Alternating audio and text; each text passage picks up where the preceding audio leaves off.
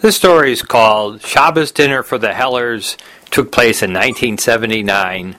I had just left graduate school and I was traveling down to Southern California to visit my brother Ken, who was staying at my parents' summer house.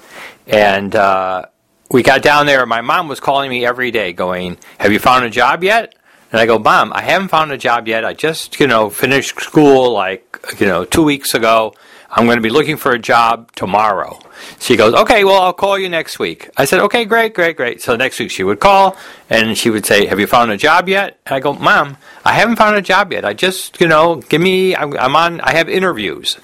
have interviews. I'm going to have some interviews this week down at the Salk Institute and at the University of San Diego and at Scripps. I've got interviews lined up to meet with people to see if I can get a job."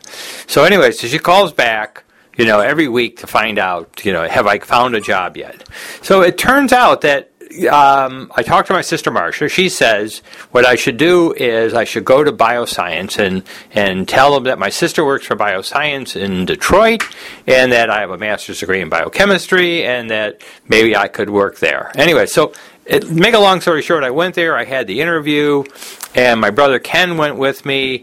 And we decided that while we were in Los Angeles, what we should do is go down to the Fairfax area and buy food for Shabbos dinner, which we did. So we went into the butcher shop, we went into the bakery, went into the store, bought everything we needed to buy. So when I was in the butcher shop, so I asked the guy behind the counter, I said, by any chance are you guys hiring? So he looks at me and he goes, "What experience do you have?" I said, "Well, I have a master's degree in biochemistry." He goes, "Does your father know where you're at?" I go, "No," but he says, "Get out of here." Anyway, so he drove us out of the store, and just with our chickens and our liver and everything else, we headed back to Marietta. Now, getting back to Marietta, it's about 105 miles, so we have to get back to Marietta because we remember that we've invited some contemporaries of our parents, the Hellers, to come for Shabbos dinner. Now, Ken and I have been living in this house now for, I've been there for a couple of weeks. And we don't do exactly a lot of cleaning, and things are pretty messy, and we don't do much from washing dishes. But the Hellers are coming, and we got to get back. We got to cook Shabbos dinner, and we have to get everything ready because we've invited them. I don't know whose bright idea that was, but in any case, we invited them. Anyway, so we get back. Now, in order to prepare for Shabbos dinner, we have to make chicken soup from scratch. We have to make chopped liver. We have to, with onions and with hard-boiled eggs. We have to make coleslaw, my mom's recipe for coleslaw, and we have to make roasted chicken. So that's basically the menu. Then we have challah, we have wine, and we have to get the whole house set up. So anyways, we get back to the house in Marietta about an hour and a half before they're scheduled to come. Now, I'm used to making dinner quickly for Friday. At least I've done it enough years at this point that I know exactly how to do it and exactly what it takes and blah, blah, blah, blah. So Kenny helps me. Kenny does the cleaning. I do the cooking. We get everything cleaned up. And it's just like out of a Dr. Seuss book where the Hellers are walking up the walk and we're just putting the vacuum cleaner back into the closet.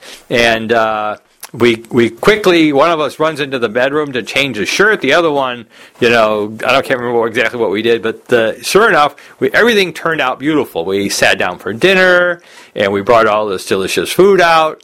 And next week, when my mom called to ask me if I had a job, so she started off the conversation about how she had spoke to Bert and Mary Heller and how they were very impressed that they had such a wonderful Shabbos dinner and that we cooked such a wonderful meal.